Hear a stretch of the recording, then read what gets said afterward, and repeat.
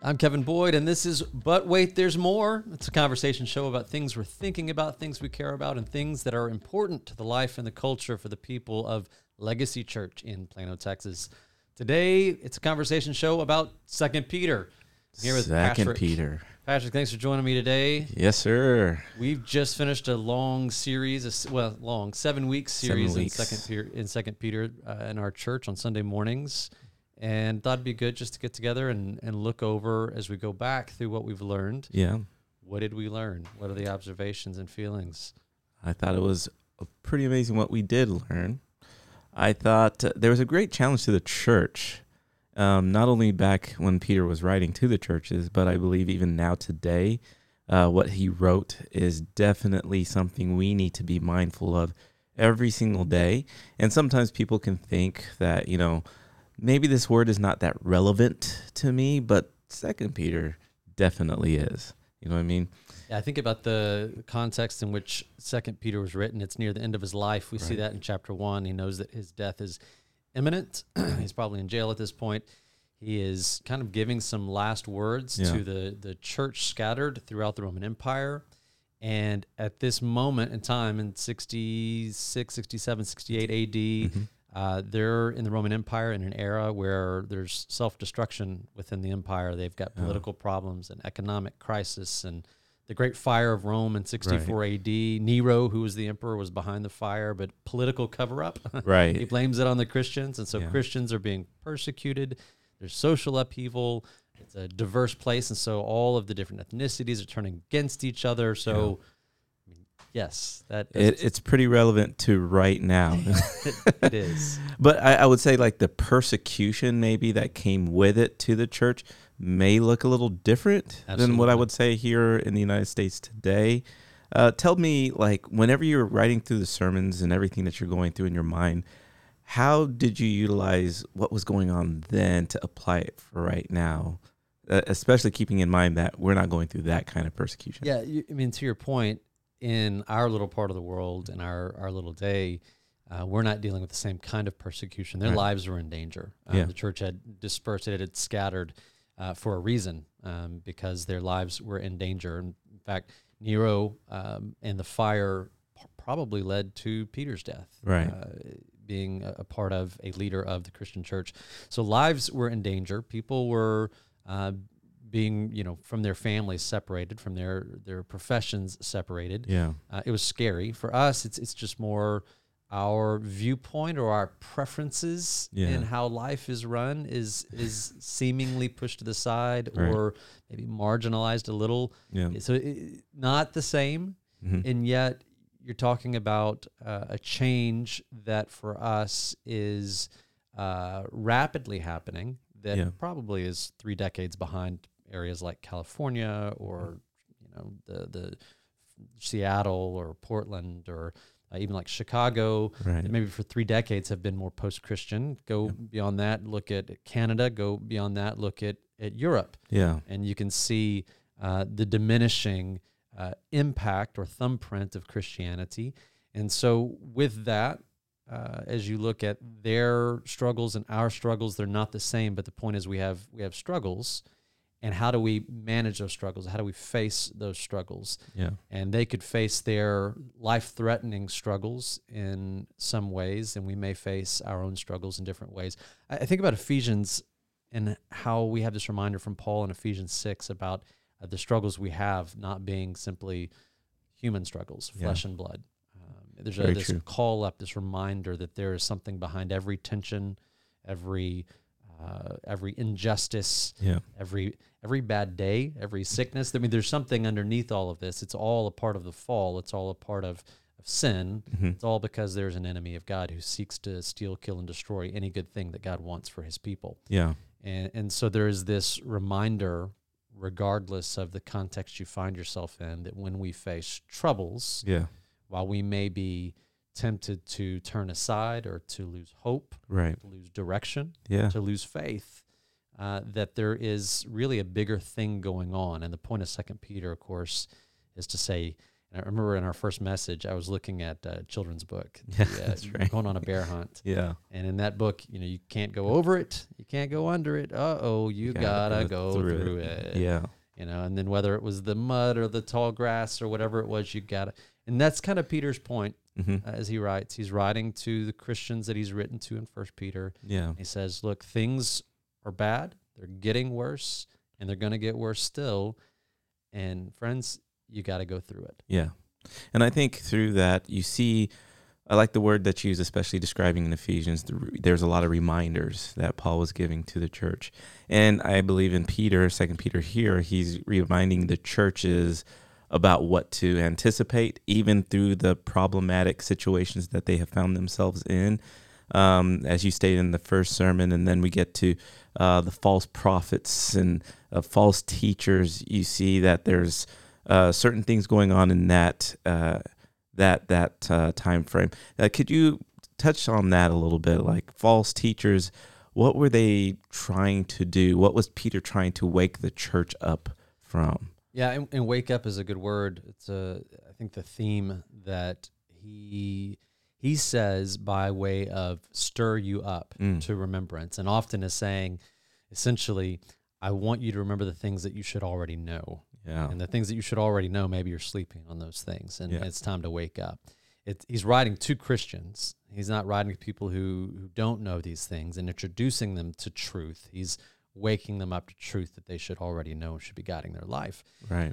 He does spend a lot of time talking about false teachers and false prophets, and you see the hints of that in 1 Peter, and as you get to 2 Peter chapter 2, I mean, he's taken a tone, and the tone is not kind, it's not happy, right. It's not generous, right? And it really doesn't need to be, because the false prophets are these who are, according to Peter, they're among us. Yeah. They're present as us. They say they are God's people. They're on God's team. They're on Team Jesus. Yeah. And yet there's something about their message that is eliminating or removing truth, even just skewing or twisting or distorting truth in some way that is proving that they aren't truly Christians, and they're leading other people then. Yeah. And this is something that Jesus promised. Jesus promised there would be false teachers. Yeah.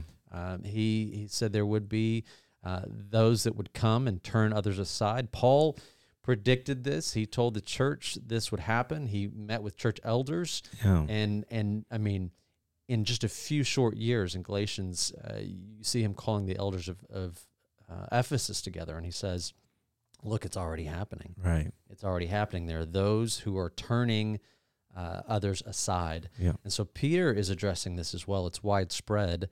Those who present like true believers, but something's not right. And why is it not right? We don't know. Maybe they've held something back. Yeah. Maybe they have a hidden agenda that they haven't disclosed. Maybe they weren't fully all the way in. And it's a pattern that isn't just new. Right. I mean, Judas Iscariot, ever heard of him? Yeah. Right? He presented as one of the disciples.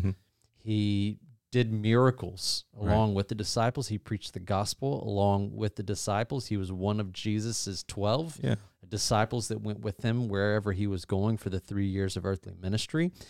And yet there was something going on, and we know that he was practically and literally dealing with money in an unsavory way. Right. But even more so, he had something he was holding back from the Lord, and ultimately it was proven he was a false disciple. Right. And I mean, even look at the Pharisees, same picture. These who claim to be on the Lord's team, and yet they're denying Jesus. And that's what we're looking at 2 Peter. But if we put application to that, today we can look at false teachers in many different facets. I think you utilize an illustration in one of the sermons stating that we can look online and we can look on social media, and people could be, stating things of Scripture, maybe out of its context, maybe with a different motivation. And people are, I think it was an illustration that maybe if you gain that word from that thing, you're kind of liking it or reposting it, and you're still sharing maybe some false information. Tell us some more about how can we see that today? How should we deal with false teachers or false teaching today. Yeah, you're making me think of an NBA story right now. There's a certain NBA player on the Brooklyn Nets who at one point has said the world is flat, among other things. And he recently posted on social media advocating or liking a book that had anti-Semitic ideas in it. And when he was pushed against by the press, he said, I wasn't promoting that book. I just posted about it. Yeah. And he couldn't seem to put together that him posting a like of this book is promoting the ideas behind the book. You kind of see the catch-22 there. Right. Using his platform to post a book is affirming in some way, in some regard, the ideas within the book. Yeah. And that's kind of the idea. There's so many voices vying for our affection and our attention, and so many of them laced with either a hint of truth or a little more truth and a hint of error. Yeah. And we have to be very careful at what we're taking in, because it's possible that we are affirming some things that are untrue, that are twisted up with truths. Right. That's the key to victory for a false teacher, and really truly for Satan, is to weave together a little bit of truth and a little bit of error in such a way that it progressively and slowly begins to move people away from truth. Right. And let's just say somebody is not mature in their faith, and they read a little scripture and they share the scripture that they read. Maybe they do post it somewhere, but maybe it's out of its context.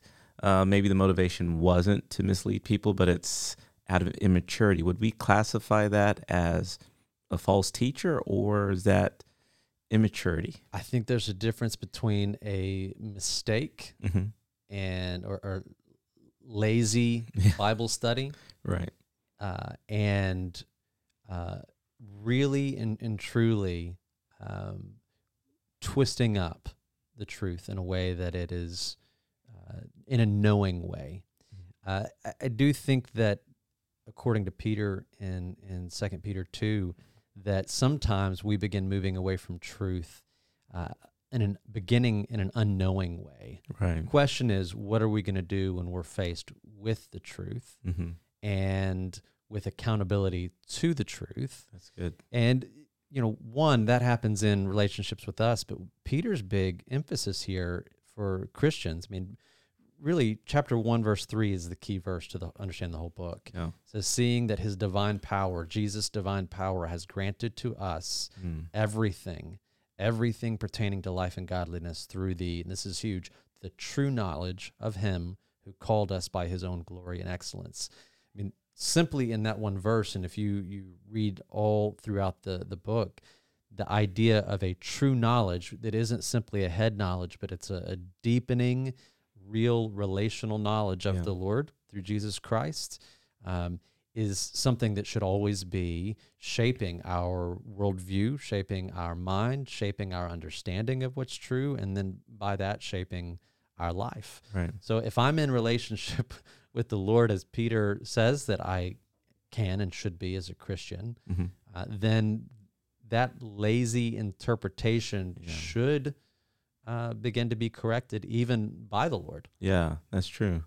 And basically how we should receive that correction kind of helps us understand what a genuine spirit is versus somebody who's like, nah, I'm not going to receive that from you or something. Absolutely. You think about correction, what it requires from us is it requires being teachable and being humble, which are two of, I think, just teachable, humble, and self-awareness, three of the most valuable things we can learn as we grow up, as we mature, that we can learn to truly value in our lives. Yeah. And yet, for those who are enamored by and wrapped up in and led by false teaching, you find that those are the three things that are most missing. Yeah. Being teachable, being humble, and being self-aware. Those things seem to die with the person who is wrapped up in false teaching. And there's probably, we've seen it. We've seen the horror stories. Yes, and there's probably something to that. Yeah. And then even Peter in the second letter to the churches basically brings up this talking point, which happens to be one of the most talked about things in scriptures or in the Bible, especially with everyday people, because there's always this question of when the Lord is coming back. How is he going to come back? What is it going to look like when he does come back? We just kind of get into these conversations. But Peter, he kind of brings this up to the churches, kind of reminding them. And I really believe, like, whenever you were teaching about 2 weeks ago about the coming of the Lord, when he just kind of brings up the subject matter, basically you started this perspective of reminder. He's reminding the church of certain things, but we did focus on verses 8 and 9, especially in 2 Peter chapter 3. Can you touch on that for just a moment there? Yeah, Peter, one of the things I picked up along the way on this study that I maybe hadn't appreciated before in the same way is how much of what Peter says is just a complete ripoff of what Jesus had said to him. Yeah. And I love that, because that's something that we say often here. We're not that smart. We just steal all of our best stuff from the Bible. Right. And Peter has done the exact same thing. And for example, when he talks about the return of Jesus, he's ripping off what Jesus said in Matthew 24. What does Peter say in chapter 3? He talks about coming like a thief in the night. He says there will be scoffers who won't believe it, who will, our definition was mockers or scoffers take lightly what should be taken seriously, that there will be scoffers. He references Noah. Right. And you go back to Matthew 24, and Jesus says those days will be just like the days of Noah. And Jesus spoke at large about that in chapter 24 and 25 and 26 of Matthew, and how it would be such a surprise to so many, even though they knew it would eventually come. And probably what's happened is the argument of the scoffers or the mockers is that, well, he hasn't come back yet, so he's not coming back. Right. And that so kind of think he's slow. Yes, that kind of rhetoric, just lulls us to sleep. Yeah. Again, wake up is his theme here. And Peter's argument against them is that he's not slow about his promise in coming, as some count slowness, but he's patient towards you, not wishing for any to perish, but all to come. And the verse before that, verse 8, he gives kind of a picture of time. Yeah. It's 1,000 years is like a day, and a day is like 1,000 years. And Right. I love the mathematicians who have gone in and tried to determine then exactly how many days, how many days, and does that mean creation? If it was 7 days, was that 7,000? Wait, Right. What is that like? And I think in no way is that meant to be a literal number, but a figurative number that paints a picture of the quality and character of God, Right. Being eternal, Mm-hmm. being very eternal, being very old. Yeah. Put it in our terms. He lives outside of time. You think about creation. When the sun and the moon is created, time is created on earth. But God has lived outside of that. He doesn't forget. He's never bored. He sees all of history at a glance. He just doesn't experience time in the same way that we do. And the illustration that we made of this is when we're children and you're told we'll leave in 5 minutes. Yeah. That seems like forever. If Right. you're told, Christmas is a month away, Yeah. that seems like a really long time. Yeah. The day after Christmas, and my younger kids are like, is it still Christmas? No, it's 364 days away from now. Yeah. That's forever. Right. But as we get older, Yeah. one of the things that happens is we begin to look at time differently. Yeah. And it seems like life just is passing us by. And you speak to someone who's in their 70s, 80s, or 90s, and they're going, to a person, Yeah.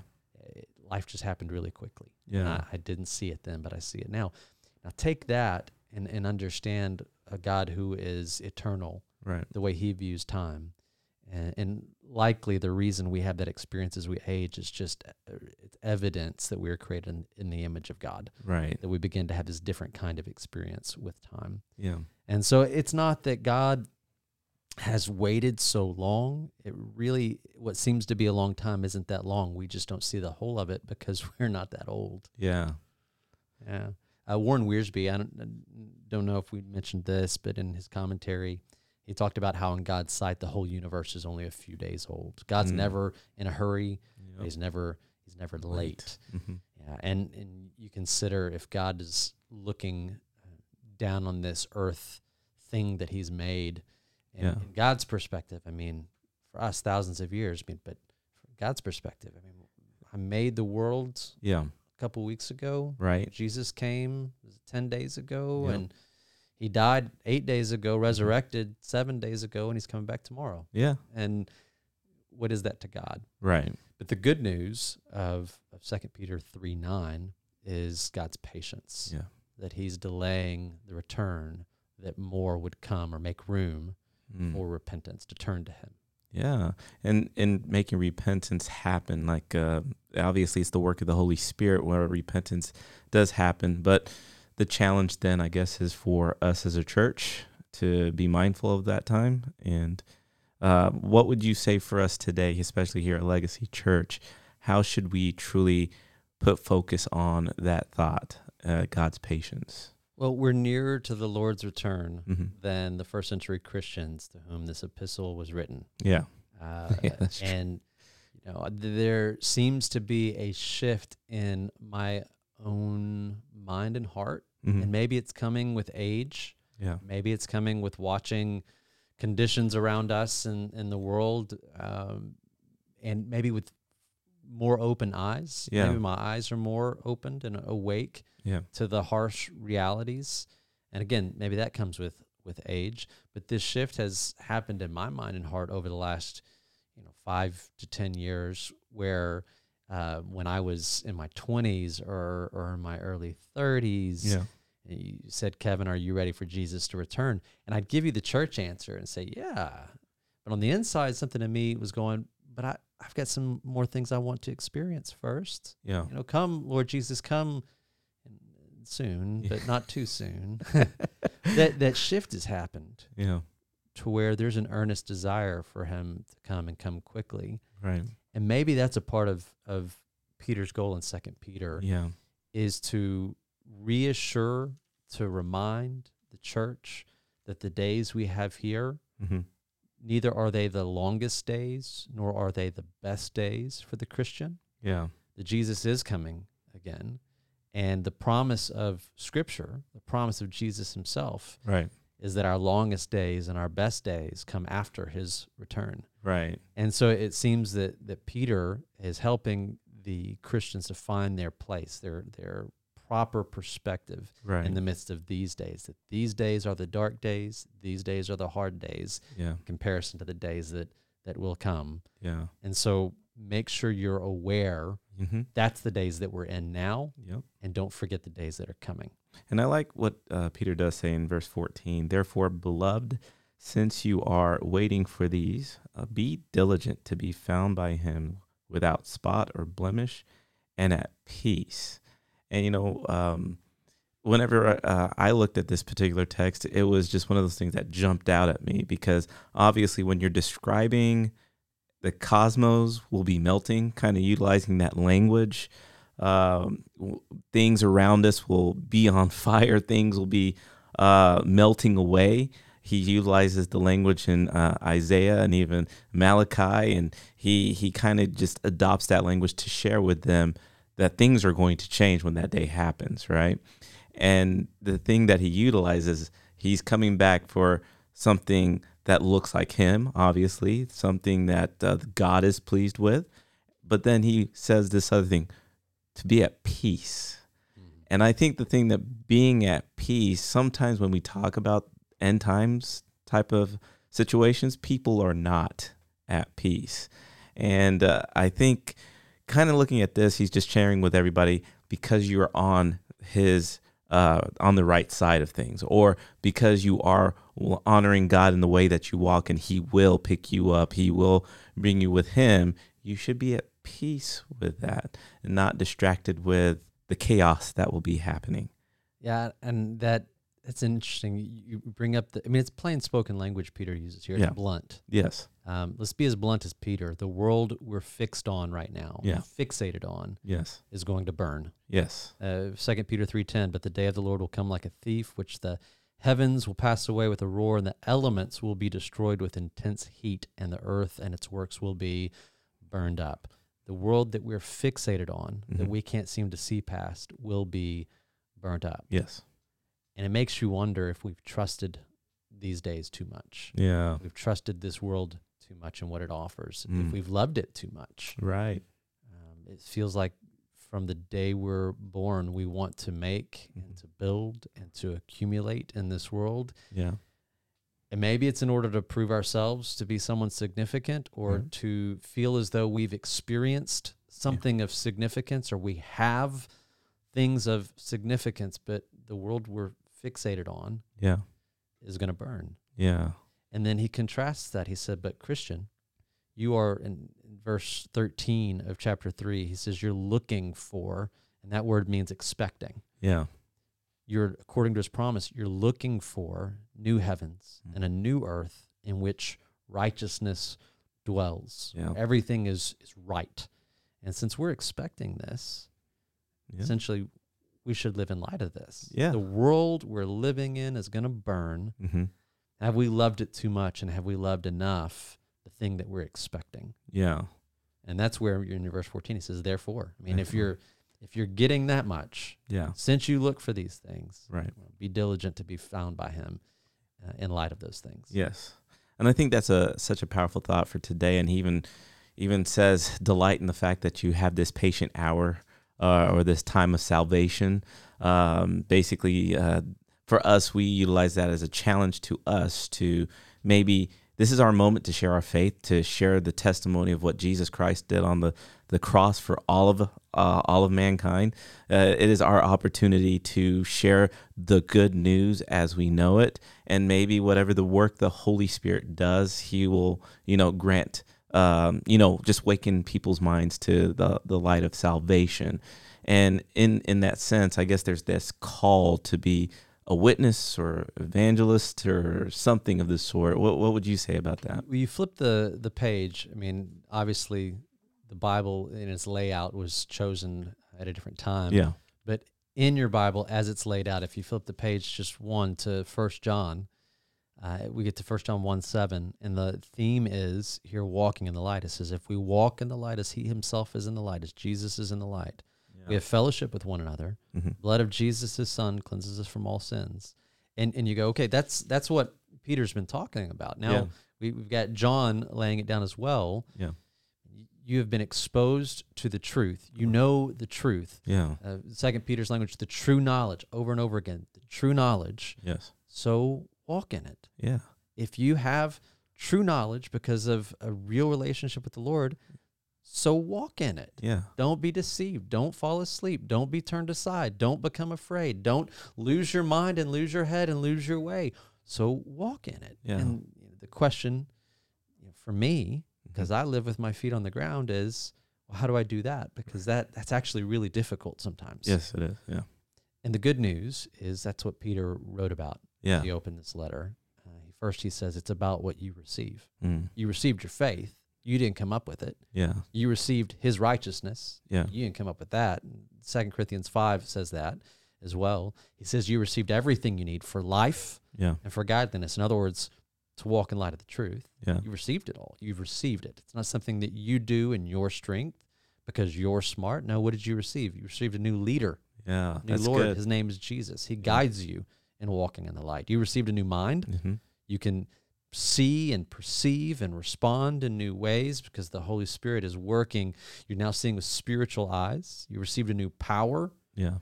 You're not strong enough to walk in the light, but he is. Yeah. And so depend on him. You received a new nature. In fact, That's Peter's word was you're a partaker in the Mm. divine nature. You're a participant. Yeah. And so walk in the light, empowered by the Spirit. And he Mhm. just says, you've received all this, now apply it with all diligence. Yes. And he had that laundry list of items. He says, essentially, exercise Mm-hmm. your faith. Work out your faith. Like Yeah. Philippians, work it out with fear and trembling. It's Let's go to the gym and exercise the muscle of salvation, exercise the muscle of faith, which produces moral excellence, and that leads to deeper knowledge. Yeah. And you're going deeper with the Lord, and you're understanding more, and that produces in you a self-control. Yeah. Now you're beginning to walk in the light, which helps us to have perseverance when we've got false teachers and persecution and all kinds of things, and that produces in us Christ-likeness or godliness, and that expresses itself in brotherly kindness, and all of this is because of love. Yeah. Because his love is being born in our hearts. And I love how verse 8 of chapter 1 says that all of those things are yours and increasing if you are walking in him, which makes you useful and fruitful. Yeah. And that's probably the fear a lot of us have, is that our lives are not significant. He says, exercise your faith. These things are yours and increasing, and that makes you useful and fruitful in the true knowledge of Jesus. Yeah, that's really good. So let's just say big picture. Okay, so through everything that you studied, through everything that we've now found out about 2 Peter through this past series, obviously there is an objective that Peter had when he wrote the letters, right? For us here in Plano, Texas, here at Legacy Church, with that overall picture that Peter was trying to send to the churches, how would you apply that overall message to us here today? So we started the series with 3 big ideas, and I'll come back to close it with this. Peter has written from a very high view that in Christ we have everything that we need to face life as it is.